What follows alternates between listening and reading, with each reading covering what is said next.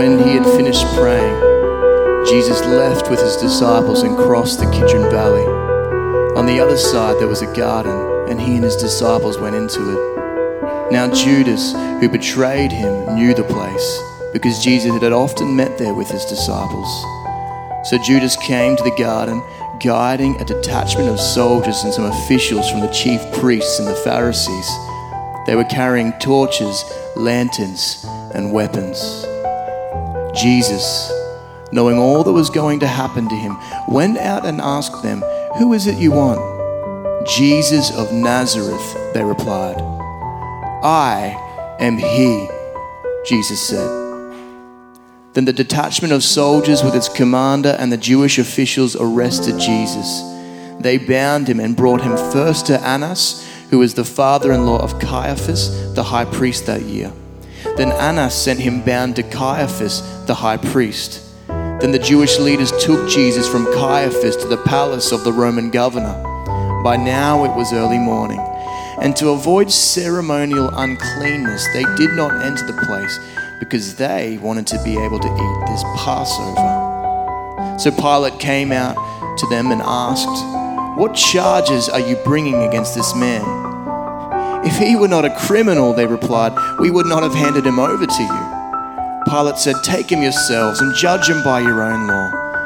"But we have no right to execute anyone," they objected. This took place to fulfill what Jesus had said about the kind of death he was going to die. Pilate then went back inside the palace, summoned Jesus and asked him, "Are you the king of the Jews?" "Is that your own idea?" Jesus asked. "Or did others talk to you about me?" "Am I a Jew?" Pilate replied. "Your own people and chief priests handed you over to me. What is it you have done?" Jesus said, "My kingdom is not of this world. If it were, my servants would fight to prevent my arrest by the Jewish leaders, but now my kingdom is from another place." "You are a king then?" said Pilate. Jesus answered, "You say that I am a king. In fact, the reason I was born and came into the world is to testify to the truth. Everyone on the side of truth listens to me." "What is truth?" retorted Pilate. With this, he went out again to the Jews gathered there and said, "I find no basis for a charge against him. But it is your custom for me to release to you one prisoner at the time of the Passover. Do you want me to release the King of the Jews?" They shouted back, "No, not him. Give us Barabbas." Now Barabbas had taken part in an uprising. Then Pilate took Jesus and had him flogged. The soldiers twisted together a crown of thorns and put it on his head. They clothed him in a purple robe and went up to him again and again, saying, "Hail, King of the Jews!" And they slapped him in the face. Once more Pilate came out and said to the Jews gathered there, "Look, I am bringing him out to you to let you know that I find no basis for a charge against him." When Jesus came out wearing the crown of thorns and the purple robe, Pilate said to them, "Here is the man." As soon as the chief priests and their officials saw him, they shouted, "Crucify, crucify!" But Pilate answered, "You take him and crucify him. As for me, I find no basis for a charge against him." But they shouted, take him away, crucify him." "Shall I crucify your king?" Pilate asked. "We have no king but Caesar," the chief priests answered. Finally, Pilate handed him over to them to be crucified. So the soldiers took charge of Jesus. Carrying his own cross, he went out to the place of the skull, which in Aramaic is called Golgotha. There they crucified him, and with him two others, one on each side and Jesus in the middle. Pilate had a notice prepared and fastened to the cross. It read, "Jesus of Nazareth, the King of the Jews." Many of the Jews read this sign, for the place where Jesus was crucified was near the city, and the sign was written in Aramaic, Latin, and Greek. When the soldiers crucified Jesus, they took his clothes, dividing them into 4 shares, one for each of them, with the undergarment remaining. The garment was seamless, woven in one piece from top to bottom. Let's not tear it, they said to one another. Let's decide by lot who will get it. This happened that the scripture might be fulfilled that said, they divided my clothes among them and cast lots for my garment. So this is what the soldiers did.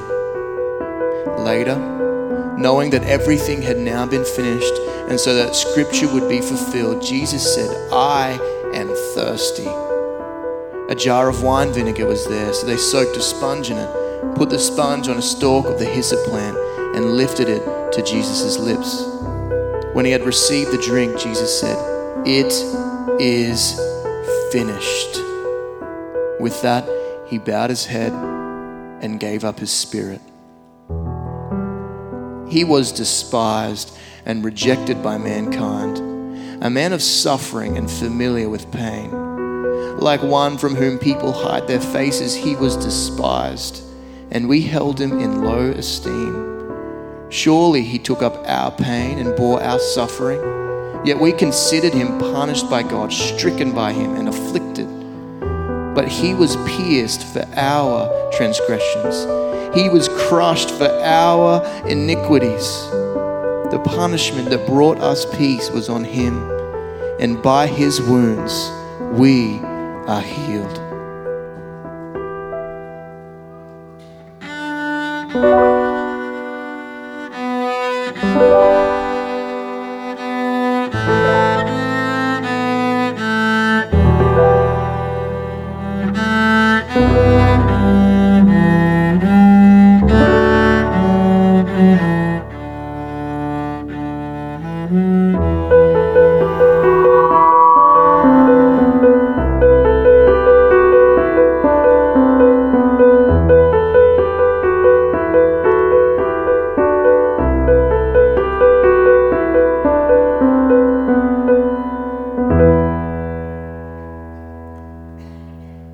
On a Friday afternoon in the first century, on a hill outside of Jerusalem, Jesus Christ of Nazareth died as a criminal on a Roman cross.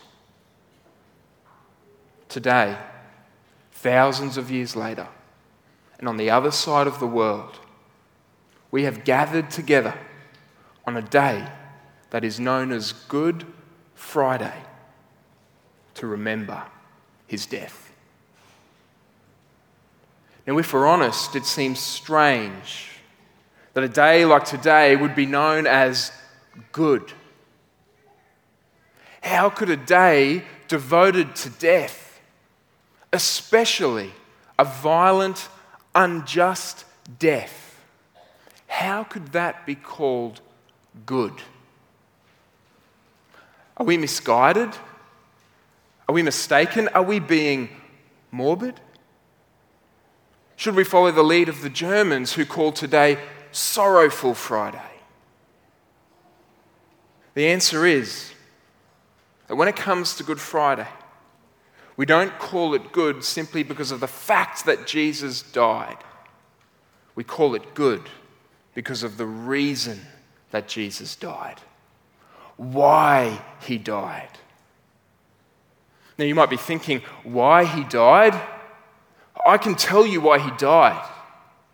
It was because he was flogged and beaten. It was because he had nails driven through his wrists and his ankles. It was because he was slowly suffocating on a wooden cross. It was because he had a spear shoved through his side. That's why he died. But the Bible tells us that the death of Jesus is kind of like an iceberg. There is far more to it than we can see with our eyes. There is something profound happening beneath the surface. In other words, there is an eternal and spiritual significance to the historical and physical death of Jesus. As Jesus Christ was hanging upon that cross, God was at work. God was accomplishing something deep and something profound for us. And we were told what this something is in Isaiah 53. That passage from the Old Testament that we read just a moment ago. Now, this passage was written hundreds of years before Jesus even lived.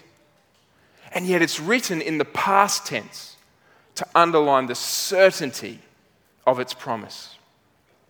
Verse 5 of Isaiah 53. But he was pierced for our transgressions. He was crushed for our iniquities. The punishment that brought us peace was on him, and by his wounds we are healed. When Jesus died on the cross, he received the punishment from God that our sin and our evil deserved. In the words of a well-known hymn, because the sinless Saviour died, my sinful soul is counted free. For God the just is satisfied to look on him and pardon me. On the cross, Jesus takes our place. He dies the death that we deserve to die for our sin, so that we can freely receive the gift of forgiveness that we have not earned. And this is why we remember today as Good Friday. Because Jesus willingly lays down his life for ours in the ultimate act of self-sacrificial love. Now, the truth is, we are deeply moved by acts of self-sacrificial love. We see them in the books that we read and the movies that we watch. Think about Titanic. Jack gives his life so that Rose can live. The Chronicles of Narnia, Lord of the Rings, Harry Potter. We also see it in many real-life examples. For example, this week I heard the story of a 22-year-old American named Robert Cook. A few years ago, a Melbourne woman named Kimberly Deer was in the United States. She was with some friends and they decided to go skydiving. But not long after they had taken off in their single-engine plane, they lost power and went into a rapid freefall. Kimberly's instructor, Robert Cook, began to talk to her calmly about what would happen next. He pulled Kimberly close and said, "The plane is about to hit the ground. Make sure you're on top of me so that I take the force of the impact." The plane crashed and 6 people died, including Robert Cook. Kimberly, though badly injured, survived. In the hospital, Kimberly's sister, Tracy, told reporters that she was astonished at the sacrifice of Robert Cook. She said, "I would do that for her, but I can't believe that a stranger who just met her would knowingly give up his life for her." There's something within us that deeply resonates with the sacrifice of Robert Cook, and rightly so. It's brave and selfless and heroic. And yet I suspect that for some of us, when we read the story of Jesus' sacrifice, we're perhaps not moved in quite the same way. Now, this might be for a number of different reasons. Perhaps it's because we've become so familiar with the story of Jesus' death. Maybe it's because Jesus lived so long ago and he seems removed from us. Or maybe it's because we're not convinced of the need for Jesus' death. The need of Kimberly was obvious and urgent. But are we convinced that our need for Jesus' death is obvious and urgent? John Stott is an author and a Bible commentator. He says, before we can begin to see the cross as something done for us, we have to see it as something done by us. If Good Friday is going to be truly good for us, then we have to be humble enough to admit that the cross was necessary because of our sin. So what's your response to the death of Jesus on the cross? Do you see the cross as something done for you, but also as something done by you? Now, the truth is, when it comes to the sacrifice of Jesus, we all feel in a number of different ways. Many of us this morning are probably feeling sorrowful and thankful because we know the cross was something done by us, but also something done for us. Perhaps some of us are feeling bemused by the death of Jesus. Maybe some of us are feeling pity towards Jesus. Some of us are just feeling frustrated because we got dragged to church today. There's so many different responses to the death of Jesus, which is why it's so important for us to ask ourselves, to really ask ourselves, what is my response to Jesus' death? And what am I going to do about it? We saw a moment ago the response of those who were there on the very first Good Friday. We read from the Gospel of John, which is an account of Jesus' life, death, and resurrection. And what we saw was that Jesus was arrested by the Jews, his own people. They decided that he deserved to die for the crime of blasphemy, for claiming to be the Son of God. But the Jews had a problem. The Romans had invaded their country and they were now calling the shots. And so they didn't have the authority to put Jesus to death. And so they bring Jesus to Pilate, the Roman governor of their region, to convince him to do it. And the response of Pilate shows us an important lesson. You see, when Jesus is brought to Pilate, he asks him a series of questions, which eventually lead Pilate to the conclusion that Jesus is innocent. 3 times he says, I find no basis for a charge against this man.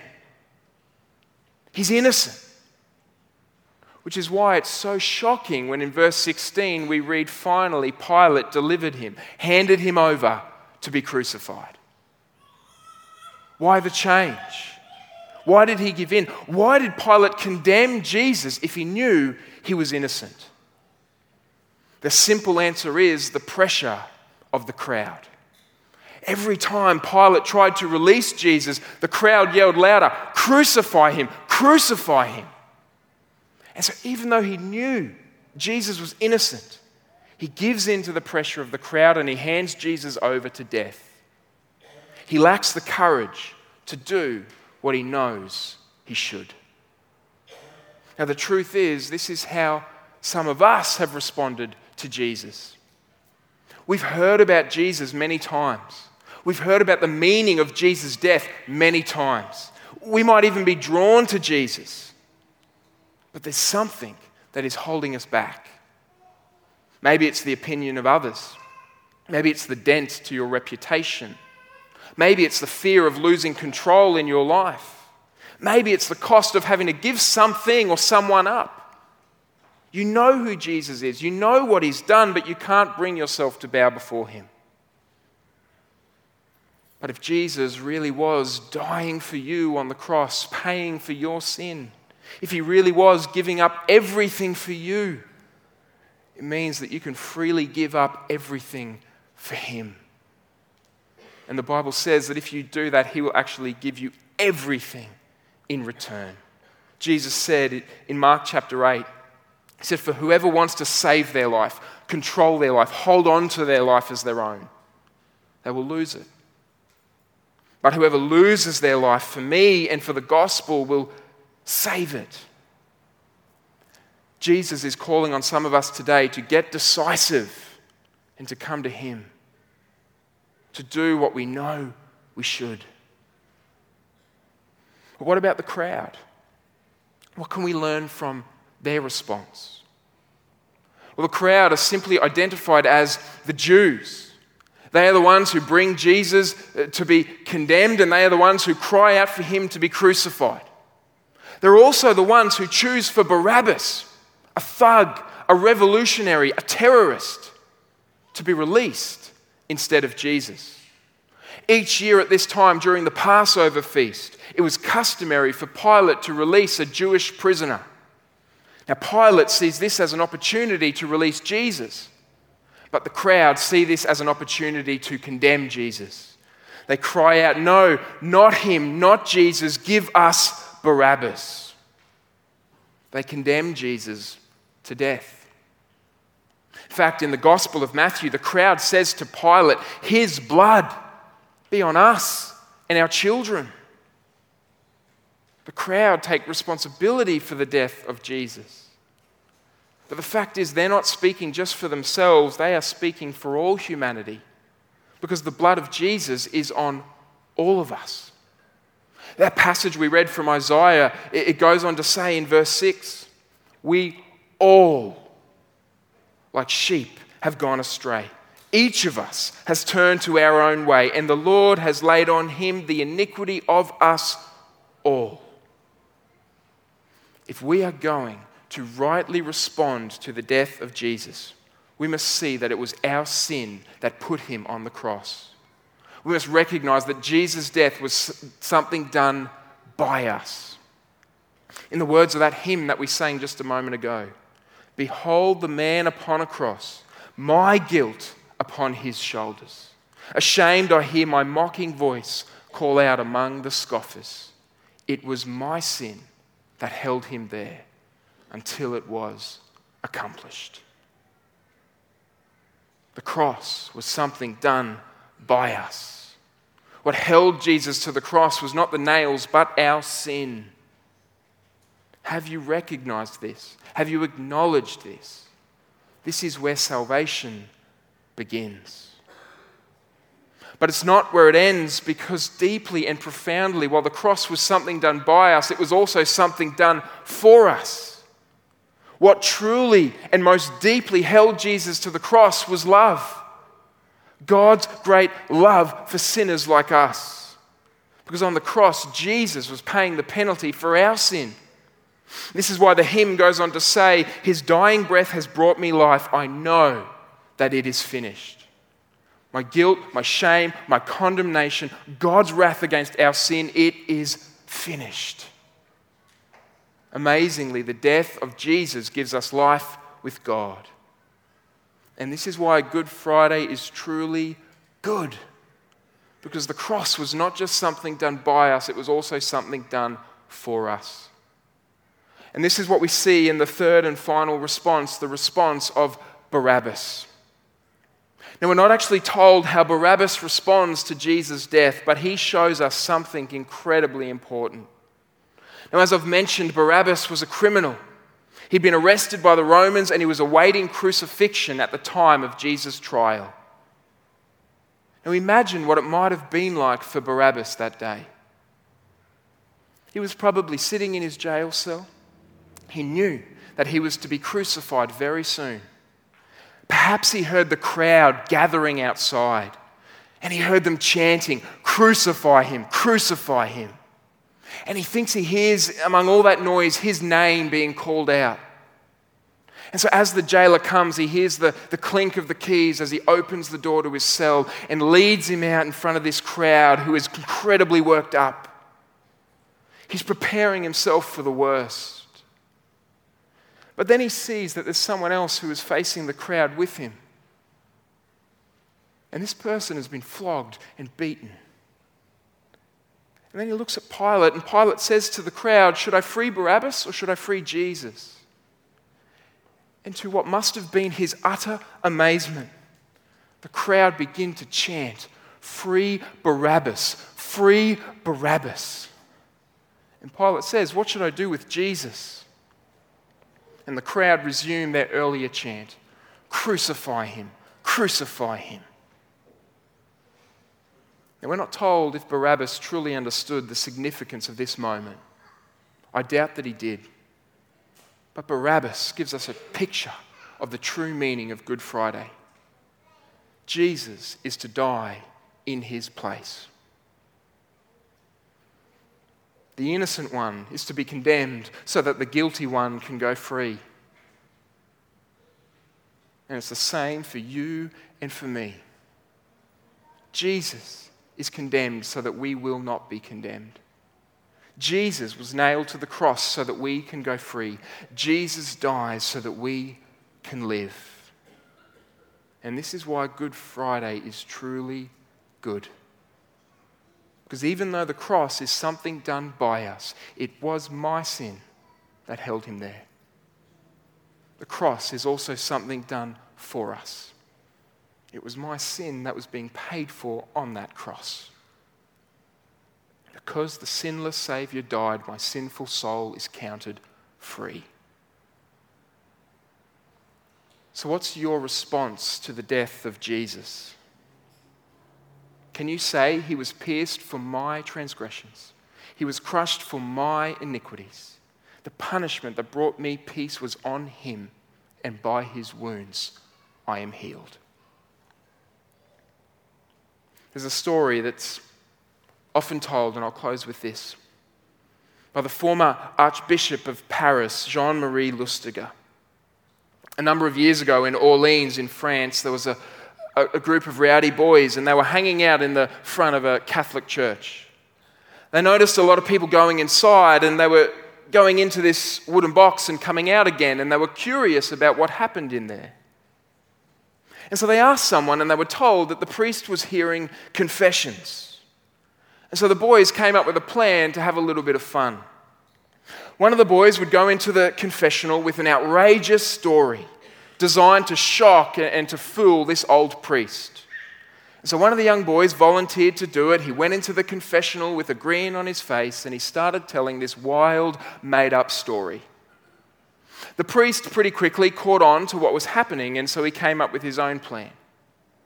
At the end, he invited the boy to go out to the front of the church, to stand in front of the huge statue of Jesus on the cross, to look at it, and to repeat these words 10 times. You did that for me, and I don't give a damn. Now, amazingly, the boy did what he was asked. He went out, he looked up at the cross, and he repeated those words. You did that for me, and I don't give a damn. But after the first few repetitions, the words started to come out a little bit differently. You did that for me, and I don't give a damn. Finally, after a few more times, this boy fell to his knees, and the words simply became, you did that for me. Now, when Jean-Marie tells this story, he would finish by saying, I want you to know that this story is true. I was that young boy. Jean-Marie's life was changed forever by that simple act, by seeing the death of Jesus as something done by him and something done for him. You did that for me. And I wonder how you would finish that sentence. As you look at the cross of Jesus, you did that for me and ... Maybe for some of you it is, I don't give a damn. Maybe for others it's I need more time to think about this. Maybe for you it's I'm worried about what this is going to cost me. I know that for many of us, it's thank you, Lord Jesus. I know what you've done for me, and I give you my life. I give you my all. Let me pray.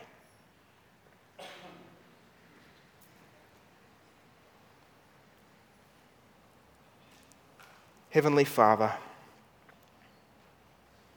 we have no other response to the death of the Lord Jesus than to simply bow down and offer our life, offer our all. At the cross, we see the depth of your holiness. Our sin had to be paid for. And we see the depth of your love. Our sin was paid for by Jesus. And so we come before you now, Lord, with glad and thankful and worshipful hearts for all that you've done for us in the death of the Lord Jesus. And we pray this in his name. Amen. We're going to respond now by coming to Lord's Supper. Now, Lord's Supper is a visible and tangible reminder of Jesus' death and all that it has accomplished for us. On the night before Jesus went to the cross, on the night before the very first Good Friday, we read, Jesus took bread, and after blessing it, broke it and gave it to the disciples and said, take, eat, this is my body.